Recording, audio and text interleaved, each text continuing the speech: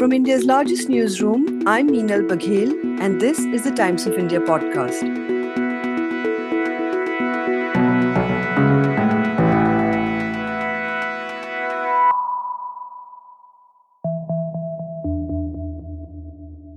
The 26th Conference of Parties at Glasgow ended last week. Billed as the last chance to save the world from the galloping rate of climate change, it ended somewhat predictably with mixed results. India dominated both the start and the final day of the COP, where more than 185 countries were in attendance. At the start of the conference, Prime Minister Modi announced India's commitment to net zero emissions by 2070. And then, in the dying minutes of the final day, India insisted on passing the final declaration, changing the crucial sentence on phasing out coal to phasing down coal. This seemingly innocuous change of one word from out to down meant a major change for the whole world. Climate change पर इस वैश्विक मंथन के बीच मैं भारत की ओर से इस चुनौती से निपटने के लिए 5 अमृत तत्व रखना चाहता हूं. While I was in Glasgow, there was a talk about how this announcement came about in a slightly chaotic, unplanned way.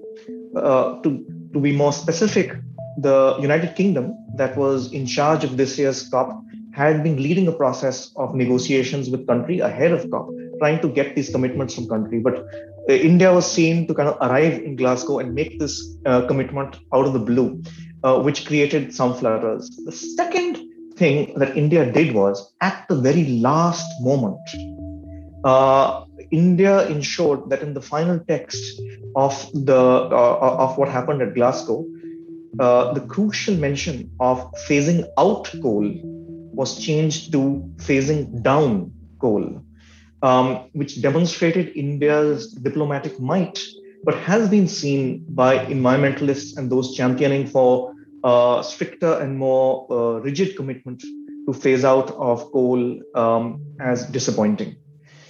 So yeah, I think some do feel that India could have played a more constructive role in the final phases of the negotiation there. But of course, we also know that India has its own constraints when it comes to committing to, phasing out coal. That's environmentalist Aditya Bahadur, who is a senior principal researcher at the International Institute for Environment and Development, and he was attending his third COP. But few can beat the experience of my colleague, Times of India's environment editor Vishwa Mohan, who is attending his 8th COP. In this podcast, Aditya Bahadur and Vishwa Mohan are joined by former bureaucrat Rajni Ranjan Rashmi, who was India's principal negotiator for climate change for several years in the lead-up to the Paris summit. The three of them break down in granular detail their hits and missed opportunities at COP26 and how India fared. If you look at the text very carefully, India has not, in a sense, said that you don't phase out inefficient fossil fuel subsidies. Even you look at EU members that keep on using coal, if you look at Poland, it's entirely dependent on coal. So one has to, when these kind of negotiations take place, every country has its own national interest in mind. And when India said, look at the carbon space, look at the historical cumulative emissions, India is far, far less than all the developed countries. In fact, even the smallest of the developed countries have emitted much more than India in the past. So India took the national circumstances in view, and India said, it's better not to go out for the phase out coal, but phase down coal. India has been running many schemes where it is supposed to give subsidies to poor who depends on those subsidies. Can anyone expect India not to provide subsidy for LPG to poor household? All those countries who are lecturing India now most of them, they have not committed pre-2020 goals. What they are asking India is very surprising. If you look at the pre-2020 goals, they have not fulfilled their promises. United States walked out from the pre-2020 Kyoto Protocol. So how can they question India? It's very surprising. So I would say India's stand was very balanced. That's my colleague Vishwa Mohan, who is of the firm view that unlike the industrialized nations who reneged on their commitments to contribute $100 billion USD annually to the Climate Change Fund, India has always walked the talk. In fact, it has voiced the concerns of the developing South, he says. When you're saying phasing down, there is no deadline attached. If anyone who has looked at the India's renewable energy trajectory, they know that India has consistently been increasing its renewable energy footprints. So when you increase renewable energy footprints, that means it will your dependence on coal will reduce. So one has to be very careful when analyzing all these things. Minal, I would like to say that in these kind of negotiations, it's not versus India or US or India or UK. It's versus global North and global South. And India represented global South quite strongly. We may be disagree with a lot of steps India has taken, which may go against environmental conservation, which at home we may go against the government's policy in certain way. But when you look at the international platform, it was global North versus global South, and India truly represented global South. India raised the financial issue that they did not like it. And when they did not like it, they just started criticizing India. And did anyone respond to India's question on finance and technology transfer at affordable cost to developing countries? No one responded. Vishwa, you've been covering the various COPs since 2013. This is, in fact, your 8th COP. I want to ask you that do you get a sense of the fault lines between the global industrialized North and the developing South? Do you see that the fault lines have deepened in this COP? If you look at the finance and technology transfer aspects, that mistrust has deepened. Because the global South consistently had been asking throughout the conference, where is the money you promised for? They said, we are looking for phasing out of fossil fuel for the sake of small island nation, vulnerable countries. But where is the money to support those vulnerable countries? One should keep this in mind that though India is part of the global South and also asking for the financial commitment from the global North, from the affluent nations, whatever India achieved, whatever promise it fulfilled under its 2015 nationally determined contributions goal, India has done it with its own budget. One of these fault lines was on the crucial issue of loss and damage. Now, just to be clear, what loss and damage pertains to is that what happens when poor people suffer from the impacts of climate change? Who compensates them for their losses? Because after all, if you're suffering from a hurricane or a flood or extreme rainfall or a lack of water, these are all impacts of climate change. And let's not forget that most of the climate change that we experience today has been caused by emissions from industrialized countries. So least developed countries were really pushing hard to ensure that a Glasgow facility for financing loss and damage is declared, and that rich countries provide some money to poor countries to rebuild after climate-induced shocks and stresses. It was hoped almost until Friday 5 p.m. that this would come through, but unfortunately, it did not come through, and which was seen again as the industrialized countries not doing their bit. Aditya Bahadur's area of specialization is resilience and adaptation issues related to climate change. And here he talks about the gains made at COP26. We must remember that discussions on climate change have two aspects. One is mitigation, which is about preventing the emission of greenhouse gases. And the second is adaptation, which is supporting poor and vulnerable people deal with the impacts of climate change. And I think adaptation is frequently overlooked when we talk about happenings at COP. And I think at this COP, there were some very significant developments with regard to adaptation. For instance, a formal 2 year process was announced to determine a global goal on climate adaptation. There is an adage which says you can only do what you can measure. So determining a global goal, I think, will go a long way in ensuring an enhanced level of ambition for climate adaptation for the world's poorest and most vulnerable communities. Explain for our listeners, what do you mean by climate adaptation? So there are a number of actions that all of us can take to adapt to a changing climate. For instance, if you're a farmer and temperatures in your area are going up, you can start planting different kinds of crops that are more adapted to higher temperatures. If you are building a house on a low-lying area and climate change tells us that flooding is going to become more frequent, you can build your house in a particular way that allows it to be less affected by flooding, for instance, by raising the plinth. So there are a range of actions that one can do to adapt to a changing climate.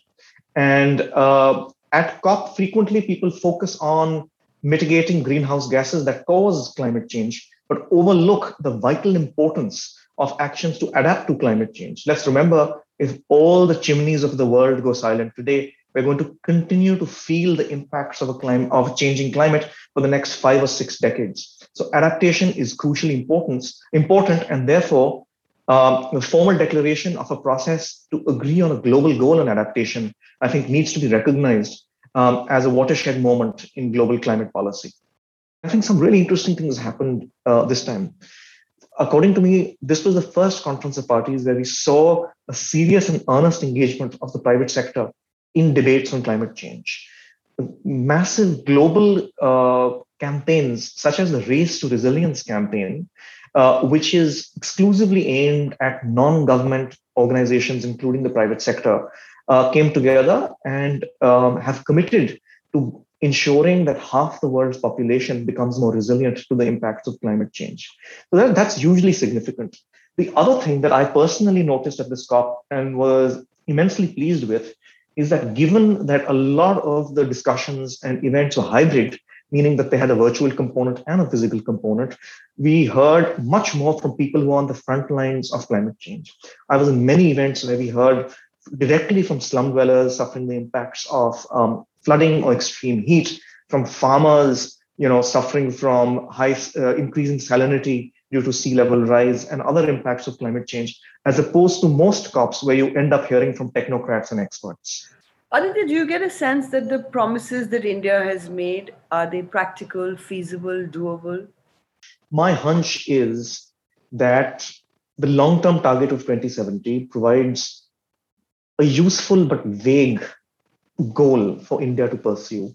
What is much more interesting, and I think by and large achievable, are the shorter term commitments that Prime Minister Modi made in Glasgow, which include promising to have 50% of India's power generated by renewable energy by 2030, increasing its non-fossil fuel energy capacity to 500 gigawatts by the same year, and reducing its projected carbon emissions by 1 billion tons between now and 2030.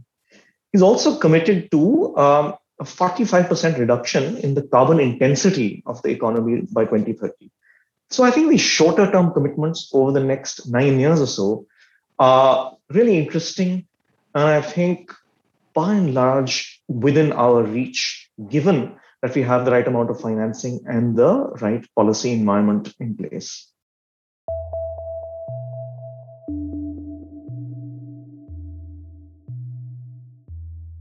It's a view echoed by R.R. Rashmi, who, unlike Vishwa Mohan and Aditya Bahadur, has actually had the inside view of how these negotiations are conducted. The former Chief Secretary of Manipur is at present Distinguished Fellow and Program Director, Earth Science and Climate Change at TERI, the Energy and Resources Institute.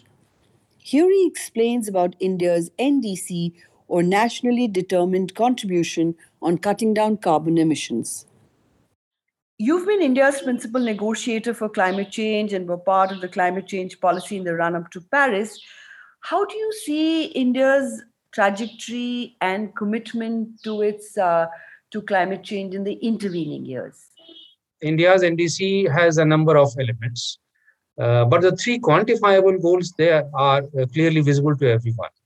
One is that the 33 to 35% emissions intensity of GDP reduction, which means that as India's GDP grows, its emissions will not grow in the same fashion. If the GDP grows at 6 to 7%, emissions will not grow at more than 3%. And this has actually been achieved. The goal was that by 2030, India will reduce the emissions intensity of its GDP by 35% over 2005 year. And the latest inventory, which was given out by India in 2018, says that India has achieved 24% already. So in the next 12 years, it is anybody's guess that I think given the current trend in the growth of GDP and the current trend in the growth of emissions, I think we will be on target fully. Maybe we will overachieve this. And of course, as you may have noted, Prime Minister has enhanced this target to 45% at Glasgow. And I think that is still within its reach. But the second, even more critical goal which India had set out was in terms of energy transition, in terms of building up capacity for renewable energy. And that before Paris Agreement, it was 20,000 megawatts. After the Paris Agreement, the government raised it to 275,000 megawatts. And now the Prime Minister has raised it to 500 gigawatts to be created by 2030 in terms of renewable energy capacity. That's phenomenal. India has already achieved 38% of its total electricity generation capacity from renewables. If you combine all the hydro, small hydro, the solar and the wind, the energy generation capacity is already 38% of the total electricity generation capacity in the country. And Prime Minister's goal is 50% by 2030. I think we will reach there very soon. I apologize for the way this process has unfolded, and I'm deeply sorry. I also understand the deep disappointment. But I think, as you have noted, it's also vital that we protect this package.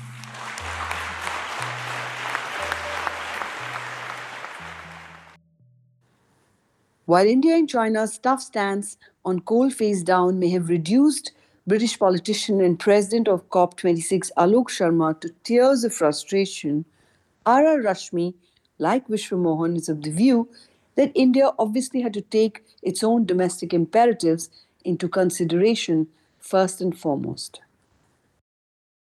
Coal is is a part of the energy system of any country, more so in particularly in India, which does not have any access to alternative sources of energy. India is not like Europe or US, who have large access to natural gas and the offshore gas and other sources of nuclear and other power.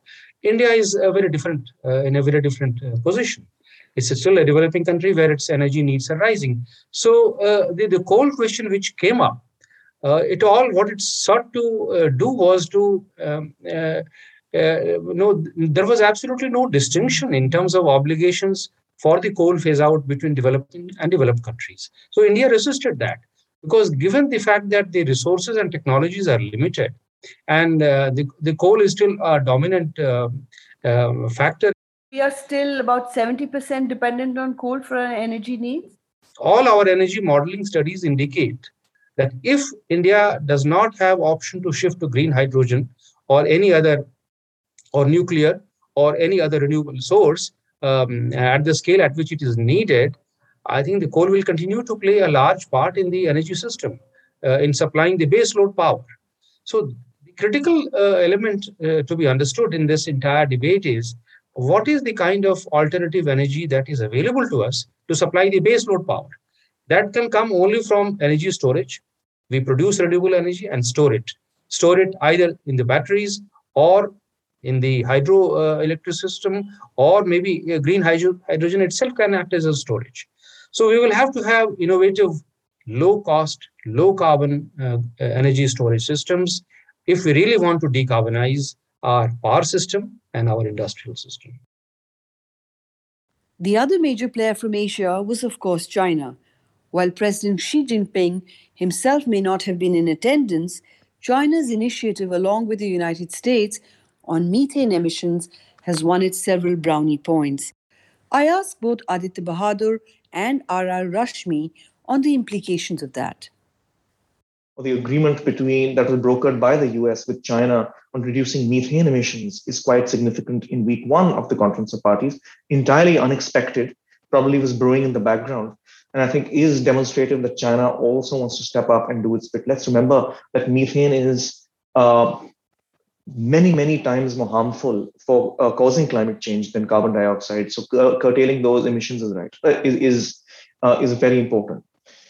And I think, yes, while China was the one to raise the issue of including language around phasing down versus phasing out coal, it is widely known that it was a result of a conversation that India and China had and sort of tactical collaboration on that point there. So I think, again, overall, this COP is significant because people got the sense that China was committing in a positive frame of mind to the negotiation process. But I think at the last minute, India and China digging their heels in on phasing out versus phasing down was not seen as helpful. At Glasgow, India was not a part of the discussions on cutting down on methane emissions and on deforestation. How does that sit with the rest of our commitment to climate change, to mitigating effects of climate change? India is one of the few countries in the world where forests have stabilized. They are not getting deforested in the manner, or I think in the manner in which it is happening in the rest of the world. Brazil and Indonesia, these are countries which have, or Africa, they face actual problem of deforestation at a very large scale. That problem doesn't exist in our country. In fact, after the Supreme Court intervention and the forest conservation policies which we have put in place, fortunately, the forest area is not going down any further. We may have issues with the quality of the forests, but there is absolutely no issue as far as the forest area stabilization is concerned. But of course, we need to create more carbon sink, and it's one of the goals in our NDCs that we will add 2.5 to 3 billion tons of additional carbon sink in our forests.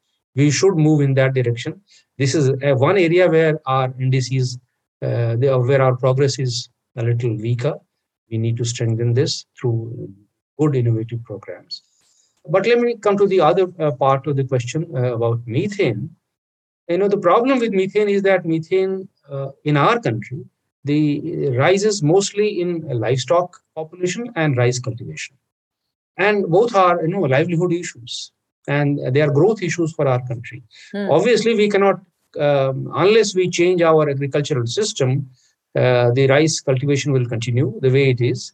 And rice cultivation needs a lot of water, and the methane production takes place in course of rice cultivation. So if we are able to, change our agricultural system, maybe we can bring down methane emissions. But that is not unlikely in the immediate future. And I think that is the reason why India was not consciously a part of this exercise. But as you may see, the COP has taken a decision that all the countries will work towards methane emission reduction. So India will have to do it in a slightly imaginative manner.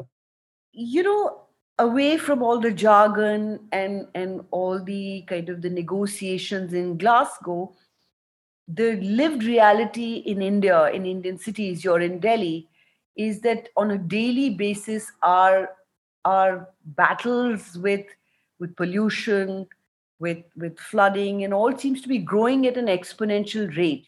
Can you give us a sense of how do we deal with this? That was immensely disappointing for me at this COP, especially as I read about the headlines of Delhi going into air pollution emergency, which is where I live. What was shocking and disappointing to me was that there's not a single mention of urban areas or cities in the final declaration from Glasgow.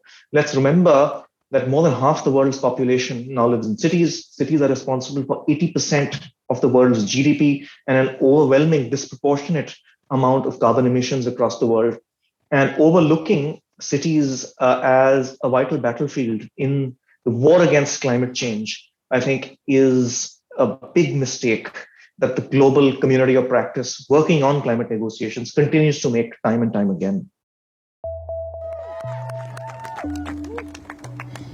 We say no more blah, blah, blah. No more exploitation of people and nature and the planet. No more exploitation. No more blah, blah, blah. So did it in the end just amount to words? For all his disappointments about missed opportunities at Glasgow, this is what Aditya Bahadur has to say. My first COP was in Marrakesh. And on the second day of the COP, Donald Trump was elected as president of America. So it was a very depressing conference of parties where no one knew where the global climate agenda was going to go, or rather, everyone knew the direction it was going to go in, because so much of it is determined by the US. But this COP, I think, certainly was optimistic. Some of the heavy hitters were there. President Obama made an appearance. I found myself walking next to Alexandria Ocasio-Cortez and Nancy Pelosi. So one felt that the people who have a say in making things work were really committed. Of course, the Indian delegation was massive. Not only did we have the Prime Minister, we had the Foreign Minister and the National Security Advisor, which demonstrates India's level of seriousness when it comes to these negotiations. I'm a huge fan of Greta. I think she's the conscience keeper of her generation. I think the contribution that she's made to youth activism on climate change is remarkable. I do want to voice an unpopular opinion, which is entirely mine, is that her declaring on the third or fourth day, I can't remember, of the Conference of Parties that the COP is a failure is not the most helpful remark. I think it was as unhelpful as John Kerry's remark on day 2 saying it's a huge success, because I think a lot goes on at the Conference of Parties that needs to be recognized for the progress that we make.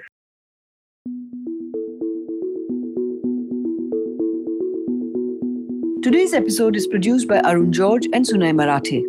For a daily spotlight on people, ideas, and stories that matter, subscribe to us. We are available on TOI Plus, Spotify, Apple, Google Podcasts, and all other platforms of your choice. For any news tips, reach us at toipodcast@timesinternet.in.